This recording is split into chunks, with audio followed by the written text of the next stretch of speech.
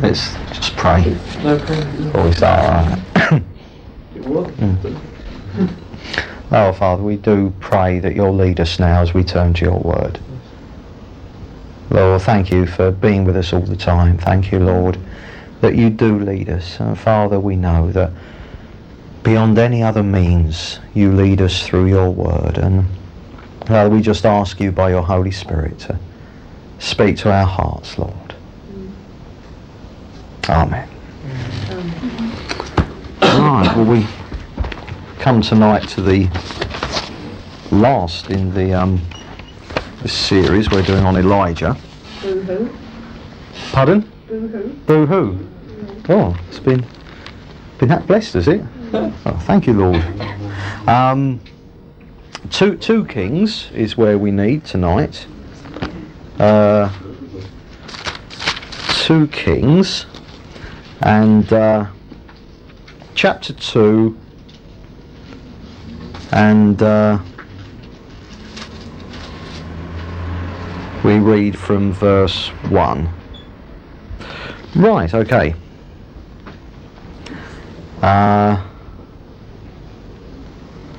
When the Lord was about to take Elijah up to heaven by a whirlwind, Elijah and Elisha were on their way from Gilgal.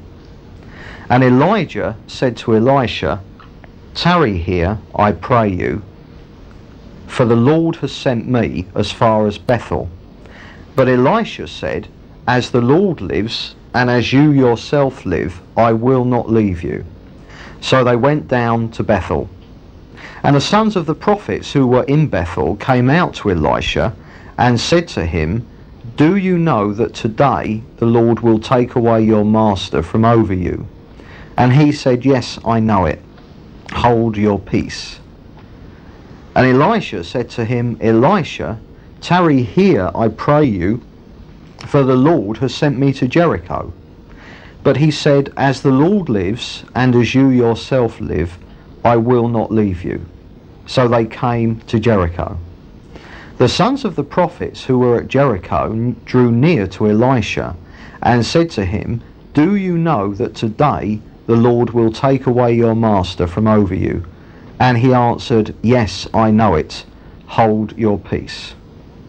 Then Elijah said to him, "Tarry here, I pray you, for the Lord has sent me to the Jordan." But he said, "As the Lord lives, and as you yourself live, I will not leave you." So the two of them went on. 50 men of the sons of the prophets also went, and stood at some distance from them. And they both were standing by the Jordan. Then Elijah took his mantle, and rolled it up, and struck the water. And the water was parted to the one side and to the other, till the two of them could go over on dry ground. When they had crossed, Elijah said to Elisha, "Ask what I shall do for you before I am taken from you." And Elisha said, "I pray you, let me inherit a double share of your spirit." And he said, "You have asked a hard thing. Yet, if you see me as I am being taken from you, it shall be so for you. But if you do not see me, it shall not be so." And as they went on and talked, behold, a chariot of fire and horses of fire separated the two of them. And Elijah went up by a whirlwind into heaven. And Elisha saw it, and he cried, my father, the chariots of Israel and its horsemen." And he saw him no more. Then he took hold of his own clothes and rent them in 2 pieces. And he took up the mantle of Elijah that had fallen from him, and went back and stood on the bank of the Jordan. Then he took the mantle of Elijah that had fallen from him, and struck the water, saying, "Where is the Lord, the God of Elijah?" And when he had struck the water was parted to the one side and to the other, and Elisha went over. Right, now what we're going to do is do it a bit verse by verse, but first of all we're going to just cover the first 6 verses, and you've got this thing, you know, that sort of, you know, Elijah knows that his time is about to come and he's going to be taken up to heaven in a whirlwind, and so he starts the journey. And the journey is eventually across the Jordan, but he goes via, first of all, Bethel, and he stops off there. Then he goes via Jericho, and then he goes across to the Jordan. So you've got like a 3-stage journey. And what happens is that each time that he starts the journey, there's going to be 3 stages. Each time he starts the journey, he says to Elisha, stay here, don't come any further, the Lord has only sent me beyond here. So he says, you know, for instance, you know, look, I've got to go to Bethel, you stay here. And Elisha says, no, I'm coming with you. And so they get there, and then on to the next stage, etc., etc. And of course, each time that they arrive where they're going, prophets appear and tell Elisha that Elijah is about to be taken away from him. Now then, there's a couple of things, or 3 things about that. And the first one is this thing: why is it that as Elijah sets out on this 3-stage journey, it's his last journey on earth, and before he commences each stage, he tells Elisha to stay where they were at that moment. The Lord has called me further, but you stay here. And this happens 3 times in a row. Now, why is it that he's doing that? Now, you'll remember, was it last time or the time before? I can't remember now. But we saw when Elijah originally called Elisha, and having kind of like thrown his mantle on him and said, you know, you're going to sort of take my place, etc., etc. What happens is that, you know, Elisha goes to follow him, and Elijah put him off. What have I to do with you, sort of thing. And we saw that the reason for that was that here was Elisha being called into the service of God, but Elijah did it in such a way that Elisha was not in any manner at all being coerced or tricked or just carried along by a whim. He did it in such a way that Elisha would make an absolute free will choice, knowing full well what it was he was getting into. Now, you know, sort of like quite a lot of time has passed since Elisha was called by Elijah, you know, sort of 3 odd years, I think it is. So obviously Elisha has been being trained by Elijah. This would have been one of the things that Elijah was doing and preparing him for the future calling that God had for him. But here, at the point where Elijah knows that he's going to leave and Elisha is going to take over, he continues to emphasize the importance of Elijah continuing to follow purely on his own free will choice. So that Elisha has been called into service and he's been, you know, like prepared for it. And Elijah did that, making sure that Elisha had made up his own mind, not just getting carried along by a fad or something like that. And now that Elisha is about to start the work that he has been trained for, Elijah does it again to make absolutely sure that Elisha is pursuing this course because he's 100% for the Lord and not because he's in any way being coerced at all. And of course, coercing people is completely counterproductive. I mean, when we became Christians, you know, for me certainly, the night that the Lord revealed himself to me, there was no coercion. I surrendered to him because that was the desire of my heart. Now the point is that for any one of us, as we carry on in our day-to-day discipleship, it's got to be for the same reason. We're doing it because it is the desire of our heart and, you know, kind of our choice. And to follow the Lord, as I suppose sometimes, you know, perhaps Christians can, the idea of following the Lord out of a sense of somehow not having any choice isn't really what the Lord wants. I mean, there are certainly times, yes, when we follow based on that act of the will, we're doing it in obedience to him. But it's no use kind of, following the Lord out of some, oh, well, it's better for me personally that I do because, how would I make it without him? That's actually selfish.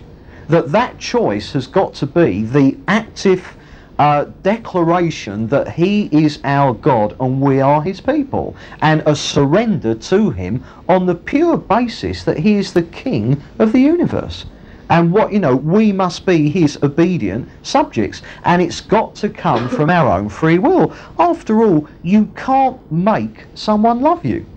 With the best will in the world, you cannot make someone love you. And you see, that is what the Lord wants. He wants us to love him. Now, of course, we show that love in giving obedience to him. But again, it's not just because we have to, it's because we actually want to. And it was for this reason, and I've often said this, that Jesus, in his role as an evangelist, like when he was preaching the gospel and wanting people to start to follow him, unlike the approach that many Christians take today, Jesus did not take the approach of getting them in the kingdom at any cost. In actual fact, Jesus would rather take the approach of putting people off the idea of following him. Let's go to Matthew chapter 8 and just see some verses in Matthew. And we're going to see that one of the reasons that it's so important that following the Lord is a free will choice is precisely because there are times when it is so very hard to follow the Lord. And Matthew chapter 8, and find verse 19. Matthew chapter 8, verse 19. And of course the reason that often it is so hard is because the Lord is calling us to deny ourselves and enable him to deal with our sin. Well, our problem is we love our sin, don't we? So that's why it's hard, because we're sinners whom he is trying to make holy. Not that we ever personally will be holy, but the Lord is actually, sort of like Jesus wants to grow more and more in us. But of course that means dealing with our sin. It's not our holiness, but we can share the Lord's himself. Now then, Matthew 8 and verse 19 and 20. And a scribe came up and said to Jesus, "Teacher, I will follow you wherever you go." Now then, for most Christians today, say they're out on an evangelistic camp, or say they're just walking down the street and someone knows that they're a Christian, and they come up and say, "I want to become a Christian." What would our response be? "Oh, fantastic," straight up into the bath to baptize them. What was Jesus' reaction to this? Jesus said to him, "Foxes have holes, and birds of the air have nests, but the Son of Man has nowhere to lay his head." Another of the disciples said to him, "Lord, let me first go and bury my father." But Jesus said to him, "Follow me and leave the dead to bury their own dead." Now, what you've got there is an example of two people who are saying, "I'm going to become a Christian." Now, can you see the first one? He says, "Teacher, I'm in. I'm going to follow you." And what Jesus says to him, he says, "Hold on. Just hold on, cotton picking minute." All right? The result of you following me might well be that one day you'll end up in the same situation that I'm in. And the situation that I'm in is that I haven't anywhere to lay my head. Homeless. So Jesus says, just hold on, fella, and think about what you're doing. Jesus wasn't telling him, "No, sorry, not going to let you in, you can't be a Christian." He wasn't saying that. He was saying, hold it. Think about what it's going to mean for you. There's going to be a price to pay if you follow me. So there we have an example of someone who was far too quick to become a Christian. Far too keen, mouthy. "Oh yes, Lord, do you remember, Peter, oh Lord, I'll die for you." And when he got his chance, he blew it. We mustn't ever be too quick. But then someone else came up to him and he says, "I'm going to follow you, Jesus, but I've got a few things to do first. Got to go and bury my father," which is an idiom. This isn't literally a funeral that he's got to do. It's a kind of idiom. I've got important family matters to settle. I've got things to do first, then I'm available for you. And Jesus said, follow me, leave the dead to bury their own dead. Now, he wasn't keen enough. Can you see? There's a balance. We've got a Mr. Too Quick and a Mr. Too Slow. The first one was too quick to want to be a disciple. The second one was too slow to want to be a disciple. Can you see what I mean? And but you certainly see in the ministry of Jesus that he wanted people to stop and to realise what it would mean if they were about to surrender themselves to him. Jesus didn't want people to think that being a Christian is getting born again, getting a ticket to heaven, and then it's all roses while God looks after you for the rest of your life. Now, it is getting born again, and it is getting a ticket to heaven in that you've got your entry, the blood of Jesus. We're saved. But if we think that the Christian life is ever after there a bed of roses, we're wrong. And Jesus didn't want people to become Christians thinking that it was going to be good for their own self-interest, and later on, think, I feel let down. I thought God was going to bless me. I thought God was going to give me everything I wanted. You see, Jesus wanted them to know that it was going to be really tough, so that afterwards they couldn't turn around and say, well, I think this Christianity is a con, because I was told all about love, joy, peace, blessing, all this kind of stuff, and I'm going through hell. Is he? Well, I mean, Jesus went through hell in the garden. He sweat great drops of blood. Jesus suffered in the work that he did. He was rejected by men. He was called everything under the sun. And he said, if you follow me, if they did that to the master, what worse things are they going to do to you, his servants? Still in Matthew, go over to chapter 19 and find verse 16.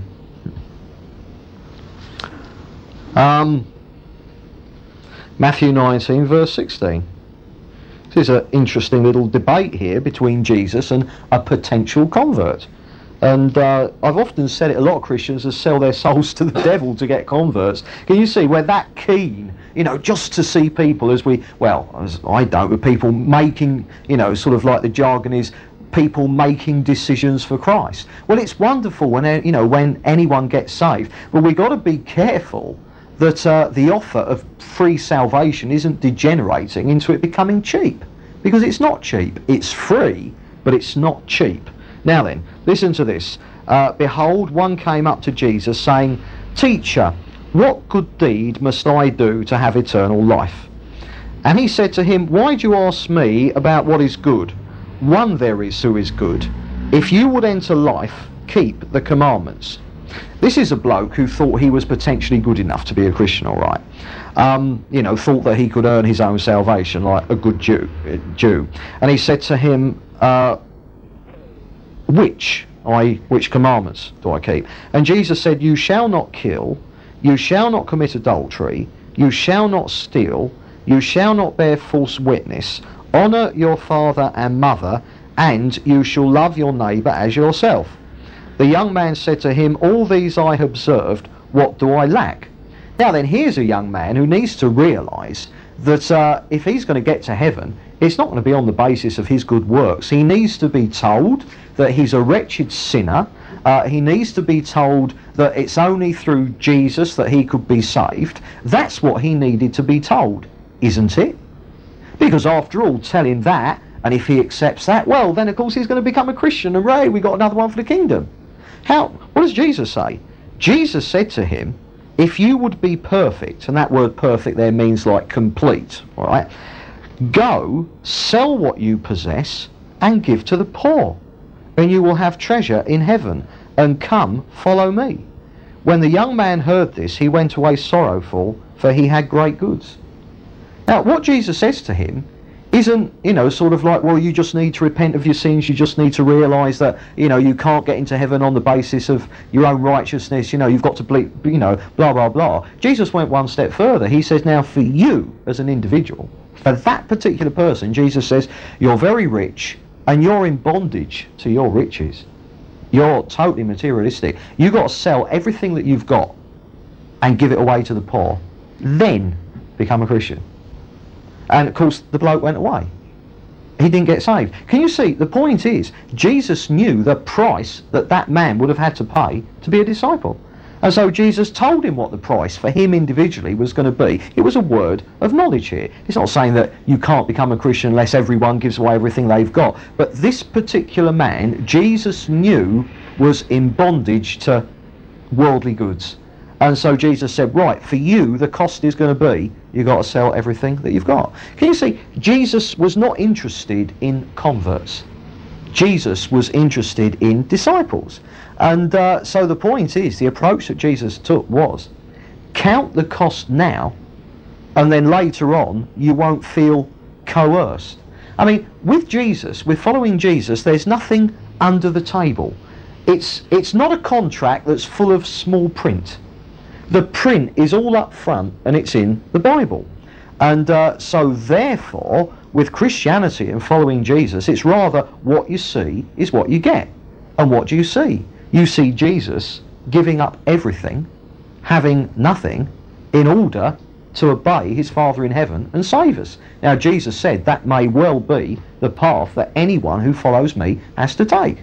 So be under no illusions. I haven't promised to make everyone stinking rich or to give everyone an easy time. You might even die as a result of following me. But can you see, Jesus wanted it all up front so that no one felt shortchanged afterwards. He wanted people to know from the start that it was going to cost them everything they had. And he made this so clear to people that he actually discouraged them from following him.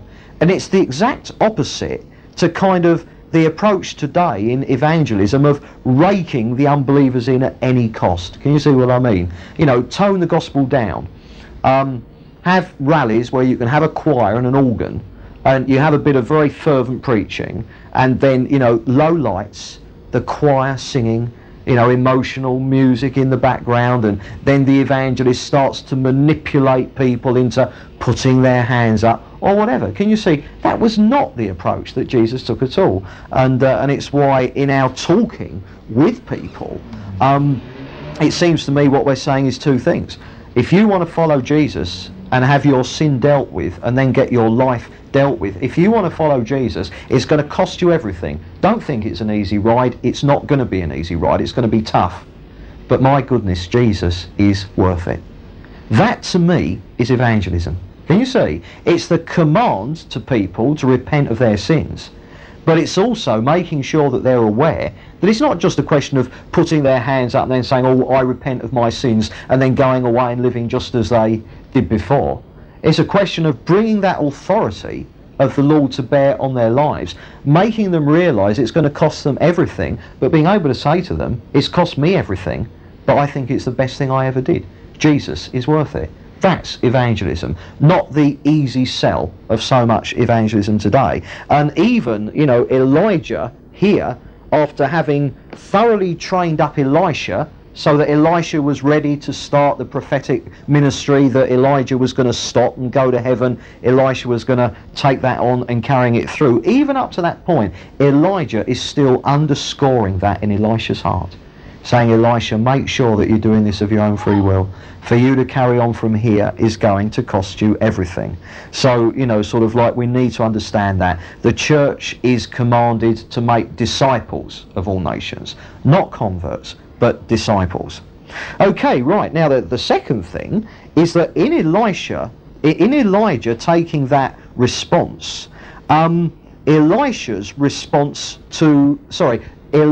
taking that approach brought a response from Elisha, which was simply this: as the Lord lives and you yourself live, I will not leave you.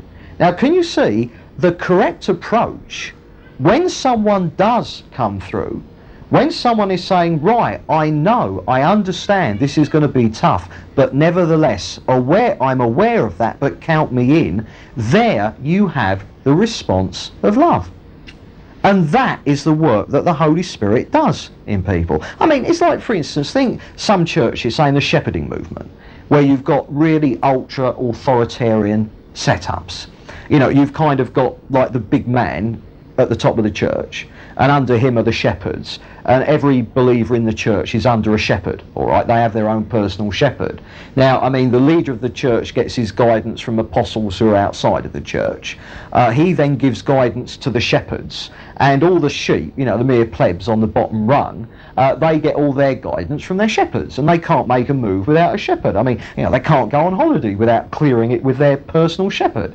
And it's a big coercion thing, you know, and it's like, you know, unless your submission is to that extent, way beyond what the Bible teaches, but unless their submission to their elders is that absolute, then they're in trouble. Now, of course, what does that get you? It gets you a big fear set up.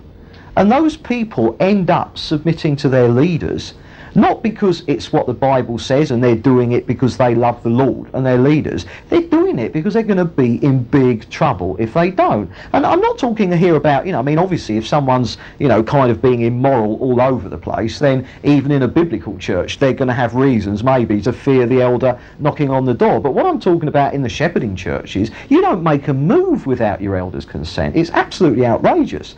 And so the point is that those churches are very often very orderly. You know, sort of like you go into them and there's not a person out of place. Everyone is as good as gold. But of course they're like that because they daren't not be as good as gold, because the elders are going to descend on them like a ton of bricks from heaven. And of course the point is that the kind of, if you coerce people or kind of, you know, just bring them along with all the emotional manipulation, etc., etc., the response you get is not the response of love. And yet what the Lord is after is to people to really submit to him, because they've looked at it, they've said, right, this is going to be hard, but Lord, I love you. It's the response of love.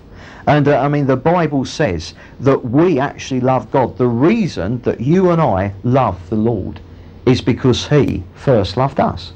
We are simply responding to the love that he showered on us. But authoritarianism creates obedience by fear. And it's completely wrong. It is no good at all. People have got to be following the Lord, whether it's you and I here today, or whether it's Elisha following Elijah on this last trip to where Elijah was going to be taken back to heaven. Every step of the way has got to be because it's a free will choice that we are making, because we want to follow the Lord.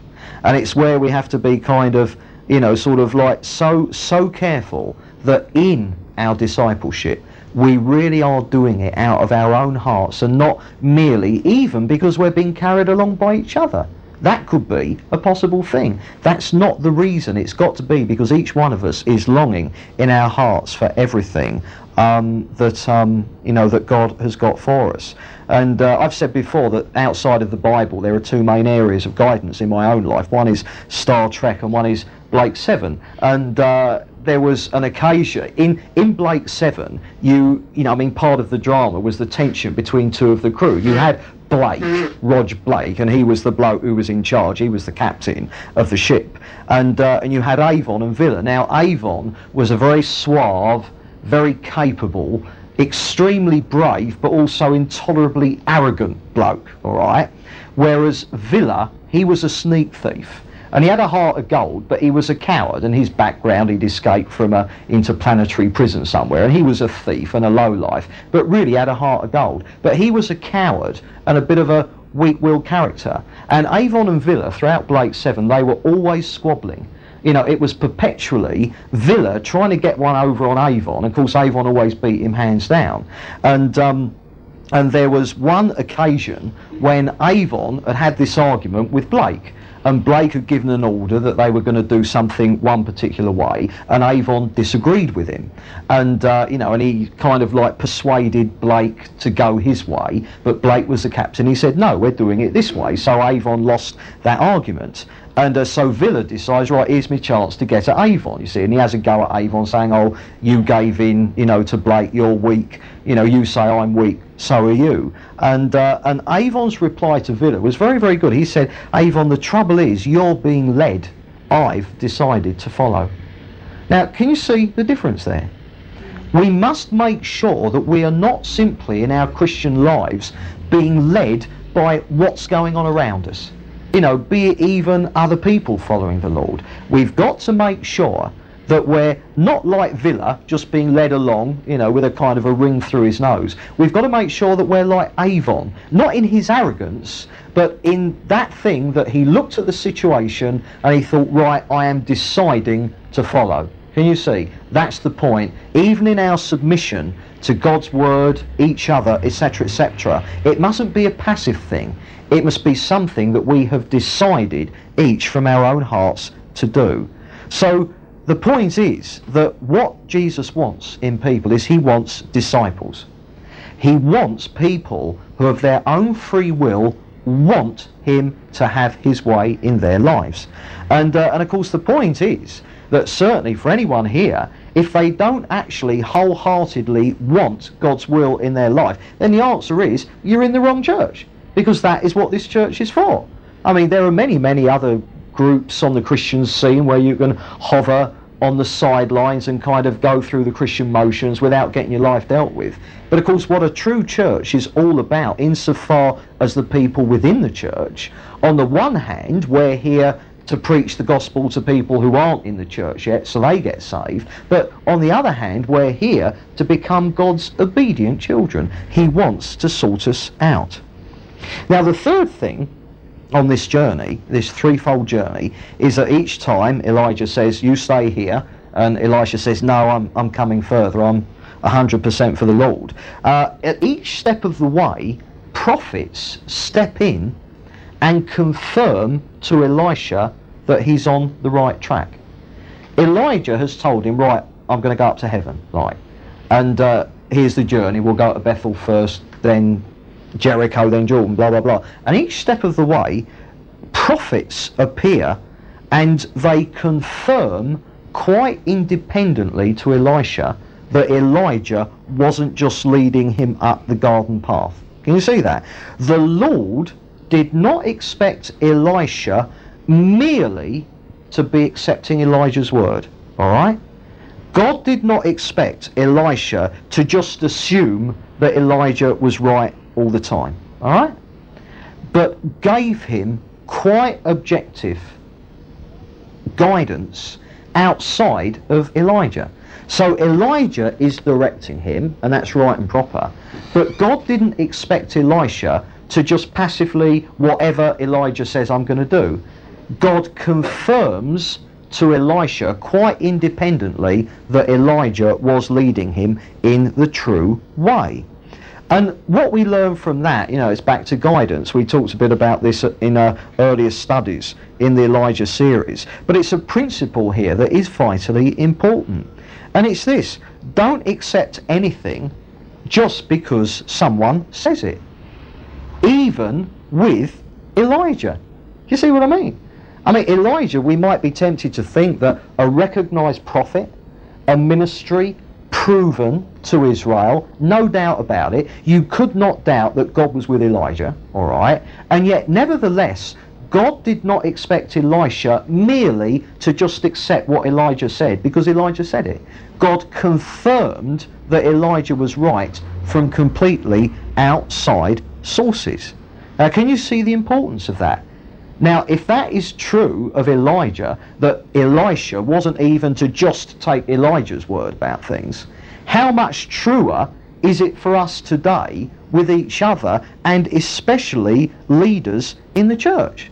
Now, in the same way that God led Elisha through Elijah, God will lead his people today through leaders. But the point is, God also wants to confirm that whether or not the leaders are leading correctly, he wants to confirm that to you in such a way that you know for yourself. Never submit to Christian leaders blindly. It doesn't matter how well proven they are, how clear it is that God is with them. The point is that no man is the oracle of God, and everything has got to be tested by its conformity to the Word of God.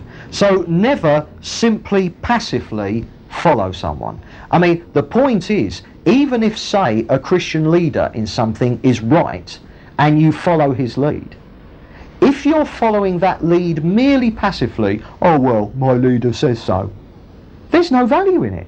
That is to lead in a positive, in a passive way. Back to Avon and Villa. You're being led, I've decided to follow. We must follow leaders because we have ourselves tested them and are satisfied of their conformity to Scripture. And anything they say, anything they teach, this applies here, anything I say, anything I teach, must never simply be taken, oh, well, Beresford said it, it must be right. He's been right before, so therefore he must be right now. No, no, no. The fact that I've been right before doesn't mean I'm right now, because of course the point is I've been wrong before, so I might be wrong now. Can you see the importance of always testing absolutely everything by conformity to the Word of God? We must never submit to authority of any kind blindly. If you just go to 1 John chapter 2, and just some verses that sometimes throw people a bit. 1 John chapter 2. And going to read from verse 26. 1 John chapter 2 and verse 26. I write this to you about those who would deceive you, but the anointing which you received from him abides in you, and you have no need that anyone should teach you, as his anointing teaches you about everything, and is true and is no lie, just as it has taught you. Abide in him. Now, that may sound offhand, that sort of like John is saying, don't bother to listen to anyone, don't bother to read your Bible, because of course, the Holy Spirit, the anointing is in you, he leads you, he teaches you. It could be a recipe for anarchy. Well, it's not that at all. What he's simply saying is that is the balance to submission to authority.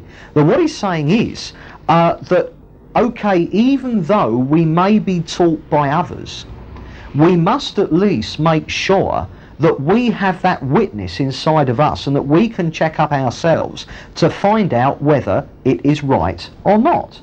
And that's what John is saying there, that ultimately it's not, for instance, tonight, technically, it shouldn't actually be me who is teaching you. The way it ought to work is that in your life you take away what you've heard and then you let the Holy Spirit confirm to you what of what I've said was right and what was wrong. Can you see? So technically it's not me who's teaching. In a sense, I'm chucking it all out in the centre of the floor. Then each one of you must let the Holy Spirit lead you in there to take out that which is right for you. Can you see? So it's a counterbalance, all right, to the idea. It's not a question of just, well, whatever the leaders say, or here's my favourite leader, or there's my favourite Christian, and, well, they've been right in the past, whatever they say, it must be right. No, each one of us is responsible for responding to what the Holy Spirit is saying inside of us. And the point is, you may think sometimes, oh, well, if someone's a Bible teacher, they know the Bible better than me, don't they? Therefore, who am I to question them? They know better. Now, the point is, if there's ever an occasion when I say something and you think, oh, maybe it just jars with you, and you think, oh dear, I'm not sure about that, never let the fact that you feel you don't know your Bible too well stop you checking that up. The Holy Spirit in you is the guarantee that if you're really determined to test what's been said, you'll be able to. Can you see? The Holy Spirit will himself teach you. And that's what John is saying there. So never be passive in regards, to teaching. Don't just be like vacuum cleaners, just sucking up whatever is in the room. We've got to be discerning. We've got to test everything. Right, okay, that's basically verses 1 to 6. And in verse 7, now they're, well, in verse 7, 15 men of the sons of the prophets also went and stood at some distance from them, and they were both standing by the Jordan. So now they're on their last phase of their journey, and they're standing there, and obviously Elijah is going to go over to the other side. But of course, it's the Jordan, and there's not a bridge there, so they can't, and they're just standing there, and there's this band of prophets looking on. And then verse 8, then Elijah took his mantle and rolled it up and struck the water. And the water was parted to the one side and to the other, till the two of them could go over on dry ground.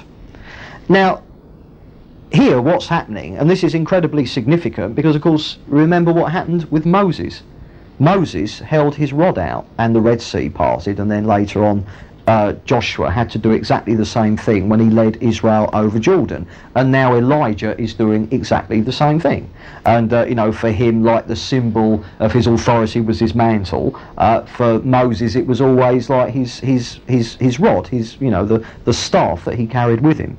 And so what's happening here is that you've got an incredible example of the authority of God that Elijah was moving under. And he simply struck the water and it parted, and so across the two of them walked. And let's read 9 to 12 now. And when they had crossed, Elijah said to Elisha, "Ask what I shall do for you before I am taken from you." And Elisha said, "I pray you, let me inherit a double share of your spirit." And he said, "You've asked a hard thing, yet if you see me as I am being taken from you, it shall be so for you.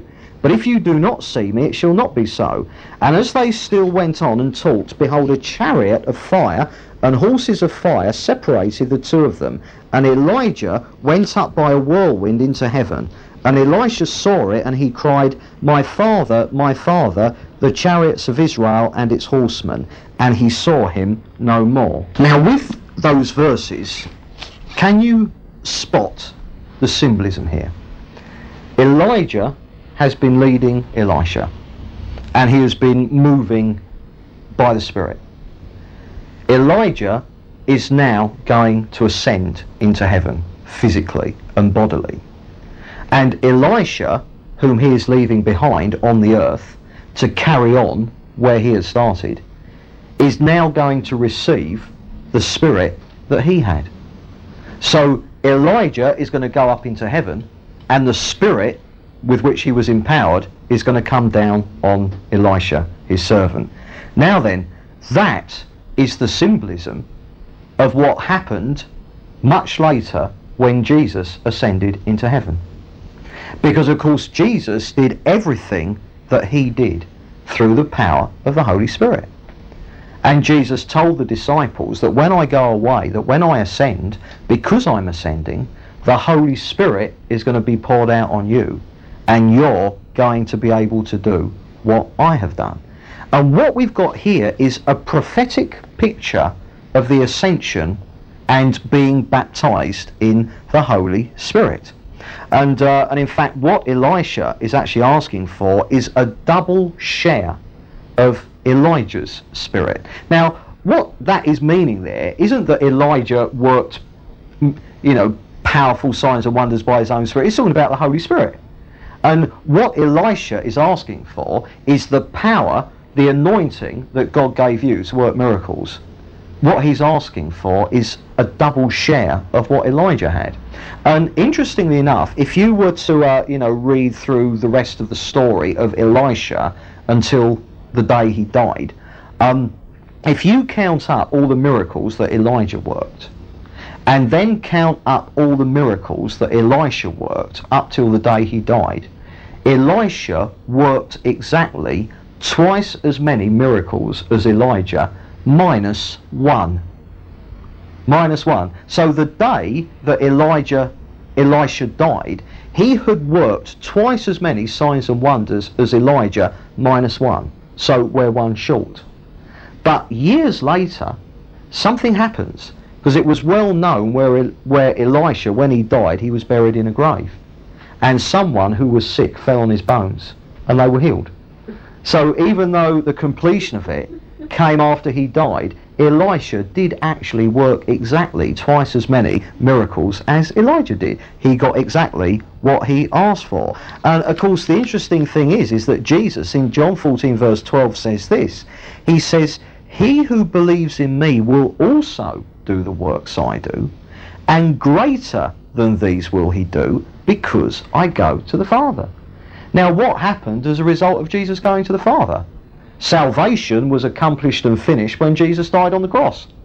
So what was accomplished when Jesus ascended to the Father? Well, he actually ascended twice, didn't he? On the morning that he rose again from the dead, he ascended, and that's when he took paradise back up to heaven, all right? But it was when he ascended bodily, 40 days later, in front of everyone, when he did that, when he ascended, what was the result of that? Salvation was all done. Well, the result of that is that the Holy Spirit was poured out on those who have been saved to empower them so that many others who weren't saved could be saved.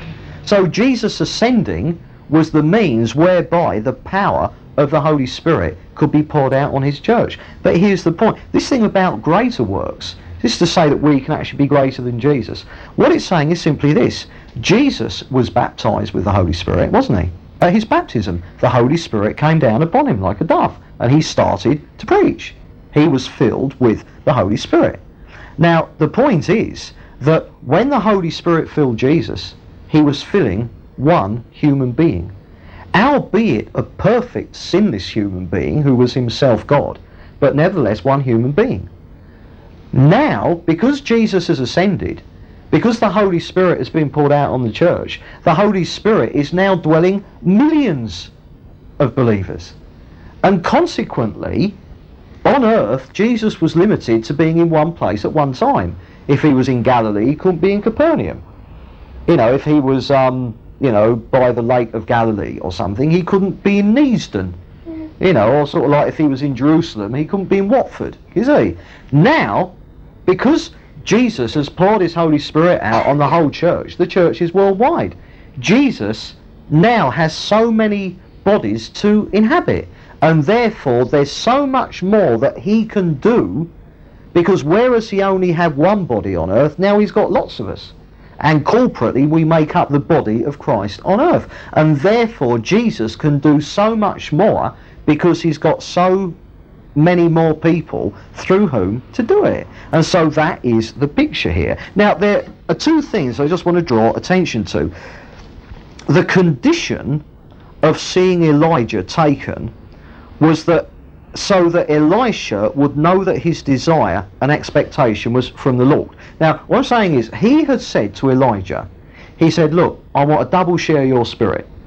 God has done such marvellous things through you, I want God to do even more through me. Not because Elisha was being arrogant or something, he knew Elijah was a total sinner, he knew he was. But he just wanted God to do even more through him than he did through Elijah. And so he says, right, I want a double share of your spirit. Now, the point is, Elijah then said to him, right, if you see me taken, it will be given.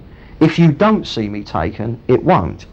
So the point here is that Elisha needed to know that his request for that power wasn't mere presumption. Do you see what I mean?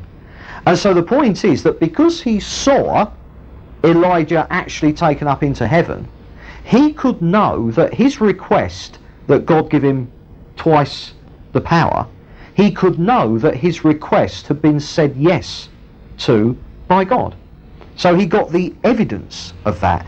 Elisha, through having been told your request will be given you if you see me ascend, then when he did see Elijah ascend, God took him while Elisha was still there. He knew that God had okayed what he asked for. Much in the same way when Peter, you know, when they were at the storming sea and Jesus came out and he walked on the water, Peter said, Lord, if it's you, bid me come. And Jesus said, come. And only then, you know, did Peter do it. It was getting that, you know, sort of proof that it was asking according to God's will. And there's nothing to suggest that as a result of this Elisha felt anything.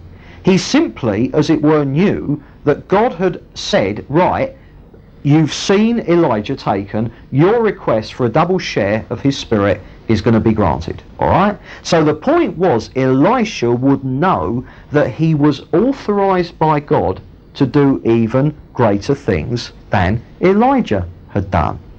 Now, so it is with us. We, as believers, are authorized by God to expect the same power in our lives as Jesus had. And one of the reasons we often don't see it is because we don't realise that we have been authorised to have it. You know, we still think, oh goodness, no, that can't be. You know, I mean, in John it talks about us as Jesus was, so are we in this world. And this kind of blows our mind, doesn't it? But nevertheless, Jesus has authorized us to receive his power. And note as well, Elisha knew that he got the power because he felt something. He didn't even speak in tongues. They didn't have tongues in the Old Testament, or not, the same way it is in the church. And the reason that Elisha knew he had that power was because he saw Elijah ascending. He just believed it. And so he went and used it. And it's the same with us. It doesn't matter what we feel. If we've been baptised with the Spirit, we have that power. We've been authorised to use it. Go to Matthew. Let's just look through some of the teaching of Jesus here in the Gospels. Matthew chapter 28. Matthew chapter 28, verse 18. Jesus came and said to them, this is shortly before Jesus ascends, all authority in heaven and on earth has been given to me. So Jesus is saying to them, I have total authority on earth. Now go over to John. John chapter 20 and verse 21.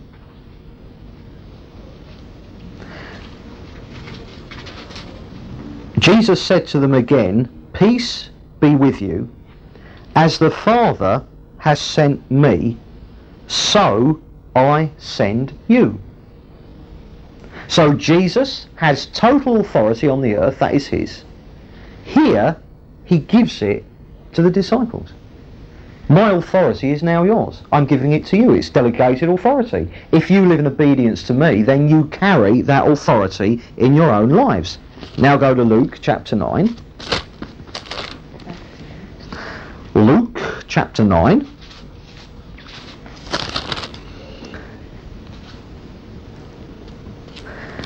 And he called the 12 together and gave them power and authority over all demons and to cure diseases.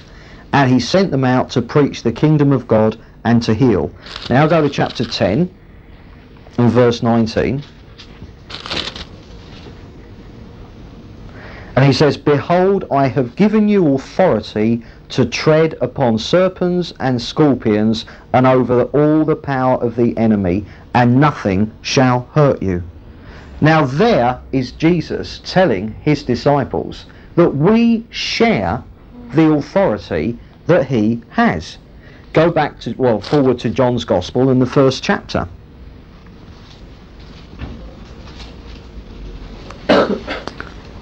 John chapter 1 and verse 12. And speaking of Jesus, it says, but to all who received him, who believed in his name, he gave power to become children of God. Now, there are two words in the Greek that are translated power. One is dunamis, which is the word we get dynamite from, and the other is exousia. Here, it's exousia, and it means the legal right. So it's like power of attorney is a legal right to order someone else's affairs. Now, one of the things that happened in the ancient world around here that time was there was something called the toga virilis. Now, what happened was it was a custom amongst the Romans, and it kind of spread, and so most of the ancient world did this. And what would happen is that when a father, when his firstborn son had matured and had sort of come of age, assuming his father thought, yeah, this is a good son, I've trained him and he's responded well, and the father would want to set his son over all his affairs, all right? Now, what would happen is that the father, on a certain day, he would take his grown-up son along to some public place where all the leaders of the community met, and he would read a declaration of delight in his son. He would publicly announce that my son has now reached manhood. He is, as far as I'm concerned, completely able to represent me in all my affairs. And what he would then do is there was a long robe called the toga, all right, the toga virilis, and it meant, sort of like the clothes you wore because you were grown up and strong, mature. And so it signified the giving of this garment, this toga virilis signified that the Father was absolutely satisfied that his Son was now at the point where he could completely take on his Father's affairs in the surrounding community. Alright, now go to Matthew chapter 3. Let's see Jesus getting his toga virilis from his Father in heaven. Matthew chapter 3 and find verse 16. Matthew chapter 3 and verse 16. And when Jesus was baptized, he went up immediately from the water, and behold, the heavens were opened, and he saw the Spirit of God descending like a dove and alighting on him. And lo, a voice from heaven saying, This is my beloved Son, with whom I am well pleased. Now, can you see what that is about? That is God the Father doing this ceremony with Jesus that the people around would have well known what it was all about, and saying, right, Jesus, now you are ready to start the ministry I've called you to. And you get the declaration of delight, this is my beloved Son in whom I'm well pleased. But what is the toga virilis? It's the Holy Spirit coming upon him. Now obviously Jesus was born again of the Spirit, because it was by the Holy Spirit he was conceived in Mary. But here he's receiving that power to actually begin the ministry that he had been sent by God for. Right, so there's Jesus. Now then, do we get one? Go to Luke 24 and let's see Jesus when he's telling the disciples that what happened to him was very shortly after he ascended going to happen to them. Luke 24 and in verse 49, and again this is just prior to him actually ascending into heaven, and in verse 49 he says, and behold, I send the promise of my Father upon you, but stay in the city until you are clothed with power from on high. And the Greek word there is clothed. It doesn't just say receive the Holy Spirit, but you're going to be clothed in the power from on high. And of course he was talking about when, a while later, they were actually baptized in the Holy Spirit. And of course the point is that when we're baptized in the Holy Spirit, we're receiving the same power and authority through which Jesus lived his life. The power of the Holy Spirit.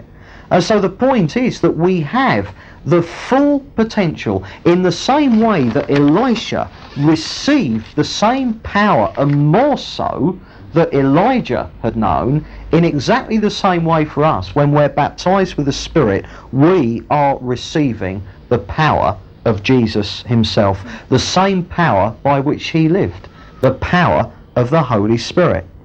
Now then, a second thing to notice here is that that when Elisha says to Elijah, you know, kind of, I want a double portion of your Spirit, the reply he gets is that you've asked a hard thing. Elijah said, oh, that'll be hard. That'll be difficult. Oh goodness, we've got a problem there. Now then, what is he saying, oh, I don't know if God can do that. You've asked a bit of a tough one there. No, of course it's not that. Elijah isn't saying it's going to be hard for God. Elijah is saying to Elisha, what, you want a double portion of my Spirit? My goodness, you've asked a hard thing. Do you realise how you're going to cop it if you get twice the anointing that I get? Can you see? That's why he says you've asked a hard thing.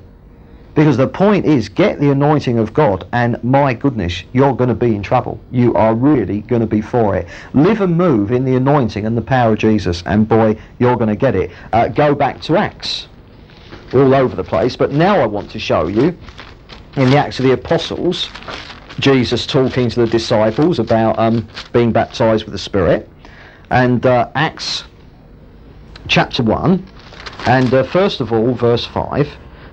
No, let's read from verse 4. And while staying with them, Jesus charged them not to depart from Jerusalem, but to wait for the promise of the Father, which he said, you heard from me. For John baptized with water, but before many days you shall be baptized with the Holy Spirit.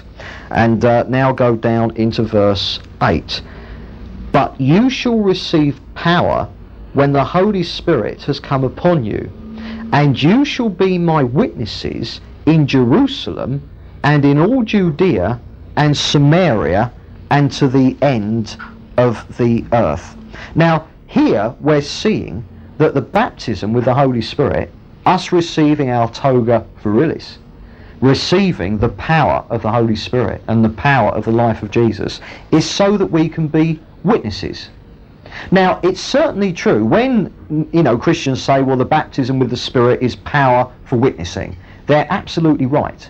But the problem is that when we use that word witnessing in English, it doesn't in the slightest convey anything of what the Greek word that's used here conveys. When we talk about witnessing, we're usually meaning by that, I had a chance to talk to someone about Jesus. Now, that's important, and the Holy Spirit empowers us to do that. But in the Greek, this word witness is far more comprehensive than merely speaking, because the word here used for witness is the Greek word martyria. Now then, can you guess what word we get in English from martyria? Martyr. Martyr. And it's talking about here that the power that the Holy Spirit grants us is not merely so we can talk. It is so we can talk. Verbal declaration of the good news about Jesus is important. But the point is, the Holy Spirit wants to then work in us so that our words that we can speak with power can also be matched by a life that is being thoroughly and fully dealt with by Him. And so therefore, to be baptized with the Holy Spirit is to become a witness, as in becoming a martyr. Now, what's the distinctive thing about a martyr? He dies for the cause he believes in. Now, we believe in Jesus, we follow Jesus. What did Jesus say? Unless you deny yourself and pick up your cross. We are to be living martyrs, living dead men. Because as the Holy Spirit works more and more in us, He's going to bring us into death to self. And it's only as we come into death to self that the life of Jesus can be released in us.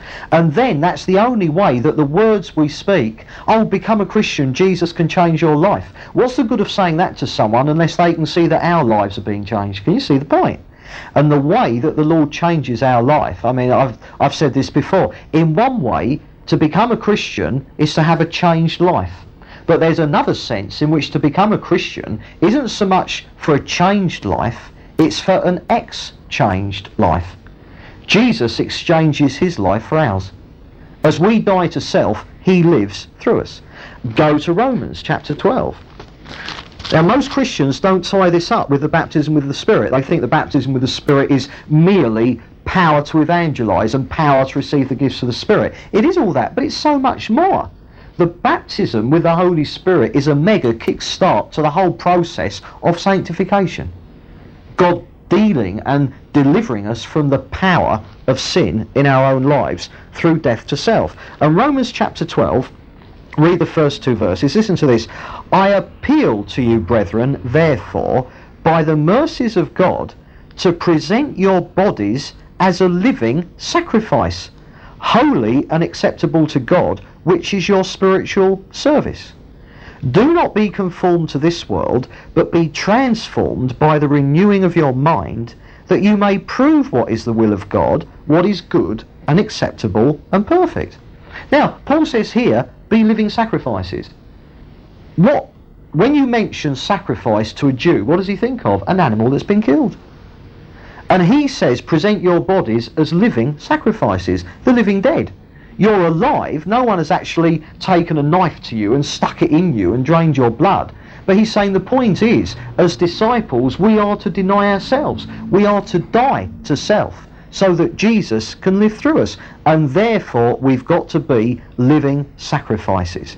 And what's interesting is that only then he says, don't be conformed to this world, but be transformed by the renewing of your mind. And that word transformed is metamorphoon. It's the Greek word for a metamorphosis, like the butterfly that comes out of the cocoon. One creature goes into the cocoon, a completely different creature comes out. And we are only going to see that changing influence of the Holy Spirit in our lives to the extent that we are willing to become living sacrifices. To truly say, Lord, do with me exactly as you will. Death to self. really praying sincerely, Lord, lay the cross on me, do this in me. You know, no matter what it takes, no matter how much it hurts, Lord, do it. That is what receiving the baptism with the Holy Spirit is for. And sadly, because so many Christians merely think it's for the gifts of the Spirit and, you know, and for power to verbally, you know, sort of like speak about Jesus, because that's all they think it is. That's all their experience is of it.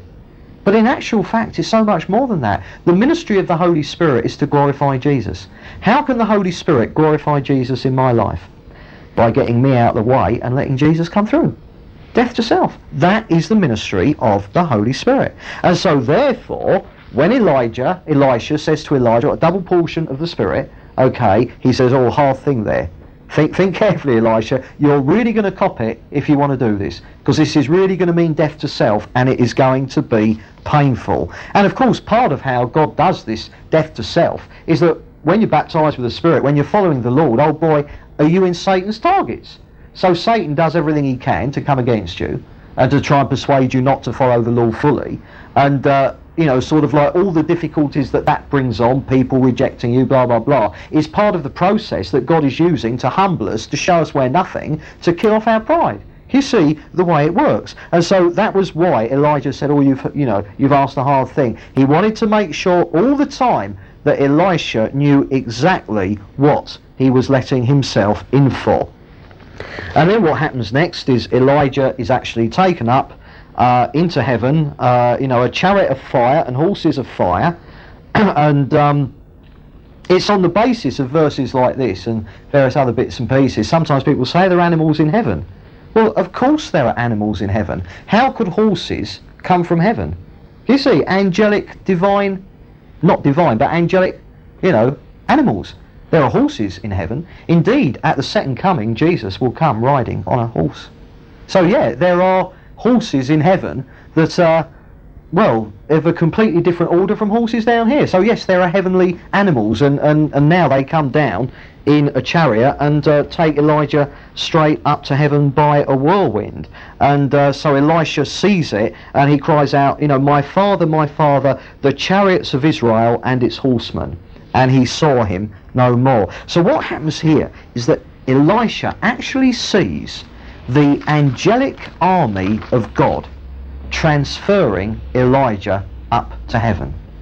Now the point is, one of the things that Elisha realised that day is that behind the reality of everyday physical life, and that is real, you know, everyday physical tangible life is real, but behind that lies something else that, although we don't normally see it and it isn't tangible, is equally as real, and it's the world of the angels, the chariots of Israel and its horsemen. Yeah, there are the demons, there's Satan's army, but here we're having a look at God's angelic army. Now, bearing in mind that Elisha saw this, let's if you go forward into 2 Kings chapter 6, so just forward a few chapters, I just want to read you an incident out of Elisha's later ministry, and this is really quite fascinating. I like this. 2 Kings chapter 6. We'll start reading from verse 15. Now, what's happening here is that Elisha has now become the prophet to Israel, and the people of Israel are in a bit of a better state now than they were years earlier. And the king of Syria, still giving them a lot of trouble, keeps invading them. So, you know, like Syria keeps attacking God's people. Now, the problem is that every time that Syria launches an attack, God tells Elisha in advance that an attack's coming at a certain place from Syria. So then Elisha went to the king of Israel and said, Syria's going to attack here tomorrow. So every time Syria attacked, they, you know, a sneak attacked, and there's the entire Israeli army. And this happens again and again and again, because God is telling Elisha as a prophet, and Elisha is telling Israel, look, they're going to attack here. So every time the king of Syria tried to do a sneak attack, bang, there's the army, and it didn't work. And it got to the point where the king of Syria got all his, you know, sort of generals, and he said, there's a spy in the camp. There's a spy among you. One of you is, and they said, no, it's not us, it's Elisha. He's a prophet. And they said, he tells the king what you do in your bedchamber. There's no secrets here. Whatever you plan to do, O king, God tells Elisha, and Elisha goes and tells the Israeli king, and we haven't got a chance. So the king of Syria says, right, find out where he is and get him. So now the attack is off of Israel corporately, and now the entire Syrian army is after Elisha because they want to kill him. All right. Say, you know, the enemy is really determined to destroy Elisha. So what's happening here is that Elisha, who by now has a servant as well, he's in a certain city, and let's read from verse 15. When the servant of the man of God rose early in the morning and went out, behold, an army with horses and chariots was round about the city. And the servant said, alas, my master, what shall we do? Let me give you the picture here. Elisha's servant gets up bright and early one morning, you know, in this city, Dothan in fact, and you know, it's got its walls round it, and he goes for a walk round the walls, and he looks out of the gate, and the entire city is surrounded by the Syrian army. And he just kind of knows instantly why they're there. They're there to kill his master, which wasn't a very good prospect for him, because often when masters were killed, the servants were killed as well. So it wasn't a very nice prospect for him. So he goes and he says, alas, my master, what shall we do? In other words, this is a kind of, you know, sort of really a Hebrew idiomatic way from saying he is freaking out. You know, he's terrified. And he runs in and he gets Elisha up and he's panicking all over the place. He said, now, this is Elisha's reply to him. He said, fear not, for those who are with us are more than those who are with them. And you imagine the servant starts to look round. Where? You know, where? You know, have you got the Israeli army under your bed, perchance, master? You know, I mean, there weren't. You know, I mean, the entire Syrian army were there. Now then, verse 17. Then Elisha prayed and said, O Lord, I pray thee, open his eyes that he may see. So the Lord opened the eyes of the young man and saw, and behold, the mountain was full of horses and chariots of fire round about Elisha.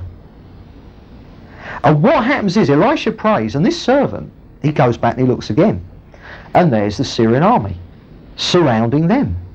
But now he can see something else, because behind the Syrian army surrounding them, surrounding the city of Dothan, are the army of angels. They're on their horses. They were there all the time, but of course he couldn't see them. He wasn't having faith. And of course the point is that Elisha knew, send in who you like, the Lord and his angels are with us. So those who are with us are far greater than those who are coming against us. And you know, it's such a good picture here, because Elisha, he might not have seen them physically, again like the young man. He saw them once when Elijah was taken to heaven, but he didn't need to see them again. He knew they were there. That's faith. If God be for us, who can be against us? And of course in Psalm 34 verse 7 it talks about the fact that the angels of the Lord camp round those who fear him. Well, that's the truth of it. Elisha was believing it, but the young man wasn't. And of course, part of the picture that you've got here, and it's a real picture of what God is doing in spiritual warfare. See, the point is, here, the Syrian army surrounds Elisha because they want to kill him. What's the outcome of it? The army of God ends up surrounding the army of Syria. And that what you've got is, here, Elisha was merely the bait to spring the trap. It's often liken it to Tom and Jerry. You know, that you've got the fact that Tom is after Jerry, and you know, sort of it looks like Tom always to get Jerry, but every time without fail, when Tom has got Jerry in a position where Jerry cannot possibly escape, who turns up? Butch the dog. And it's Tom who gets sorted out by Butch the dog. It's not Jerry who gets sorted out by Tom. Now, it's in exactly the same way Satan is after us. And this is why sometimes spiritual warfare feels like God's playing cat and mouse with us. Satan is after us. And time again, it looks like we're in the position of Jerry up against the wall, and there's Tom ready to eat us. And it looks like Satan's bearing down and all is lost, and it looks ghastly, all right? But what happens next? Along comes Butch the dog. Along comes Father. And he's merely used us as bait to catch Satan, so that Elisha is surrounded by the enemy army. But all God was doing was getting the enemy army where he wanted them, and he then surrounded the enemy army with his army. And what happened in this particular story is that God struck the Syrian army blind. You know, they were all wandering around saying, where are we? How do we get home? You know, so in actual fact, the servant realised that he and Elisha were in no danger whatsoever, because God was sovereign over the whole thing. So it might look like Satan's surrounding you, it might look like he's got you, it might look like the death blow is going to come any minute. It's not true. When it feels like that, the truth is the death blow is coming Satan's way, not our way. You know, we're the sprat to catch the mackerel, and that's the way it works. I don't know about you, that makes me feel safe. It doesn't matter how bad things get, Satan is not in control. God is in control. And even when it has looked to me in the past that, you know, oh crikey, it looks like Satan's won the victory, I have found every time that last minute God turns the tables, completely turns the table, and the victory is always the Lord's and never Satan's. Now, look what happens next. Elijah, let's see, so Elisha took hold of his own clothes and rent them in 2 pieces. Now why did he do that? Well, he had Elijah's clothes, he had the mantle. So he tore up his own clothes, he didn't need them. And of course, the point is that we have the Spirit of God. We have the Holy Spirit, we don't need our own power, so God tears it up. That's why sometimes as a Christian we feel all torn up. God's tearing up our power. Can you see that? Bringing us to the end of our power, the end of our capabilities and everything, because we can only depend on the Lord to the extent we no longer depend on ourselves. And Elisha now had Elijah's mantle, cloak. He didn't need his own. So he tore up his own clothes and he wore his master's. And, you know, that's exactly the same. We have Jesus' life. Our lives need to be torn up. Not our strength anymore, but Jesus's. And then verse 14, look at this. Then he took the mantle of Elijah that had fallen from him and struck the water, saying, where is the God of Elijah? And when he had struck the water was parted to the one side and to the other, and Elisha went over. Now then, do you remember what happened? When they were on their way, coming the other way, for Elijah to be, you know, sort of taken up to heaven, they came to the Jordan. The Jordan was in the way. Elijah parted it. It wasn't in the way anymore, and across they went. Elisha has received Elijah's power. Now he has to go back out into the world there to start the ministry, to carry on where Elijah had left off. What's the first thing that happens? He meets the obstacle that had prevented them getting over in the first place, and now he can't get back. So, what does he do? What is the position he's in? He says, well, Elijah did it, and I've got the power of Elijah now, so why shouldn't I? And so he took the man, you know, he struck the water and he said, where is the God of Elijah? He took God at his word and the water parted. And the water parted. Now can you see, he expected God to do for him what God had done for Elijah. And the point is, the position that we are in is that the Lord wants us to expect him to do for us what he did for Jesus. Because we have the Holy Spirit. The mantle of Jesus, if you like, has fallen on us. We have the same power that Jesus had, the power of the Holy Spirit. And Jesus is living in us. He is God Almighty. There's nothing he can't do. And he wants us to expect these great things in the same way that Elisha expected God to part the waters for him, in the same way that he had previously parted the water for Elijah. And really, part of what we need to do, and we've got to look to the Lord to lead us in this. Because I don't think it's any good as saying, all right, okay, we'll start tonight, you know, and just sort of, you know, but we've really got to look to the Lord to show us how it is we strike the water and say, where is the God of Elijah? That is what we need to be looking to God to lead us into. So that the real presence of his power, the life-changing power, victory over sin, miracles of healing, the casting out of demons, all these things that Jesus has promised us really do become part of our lives. And Elisha, his act of faith was striking the Jordan with the mantle of Elijah. He expected God to do for him what he'd done for Elijah, and so he acted on it.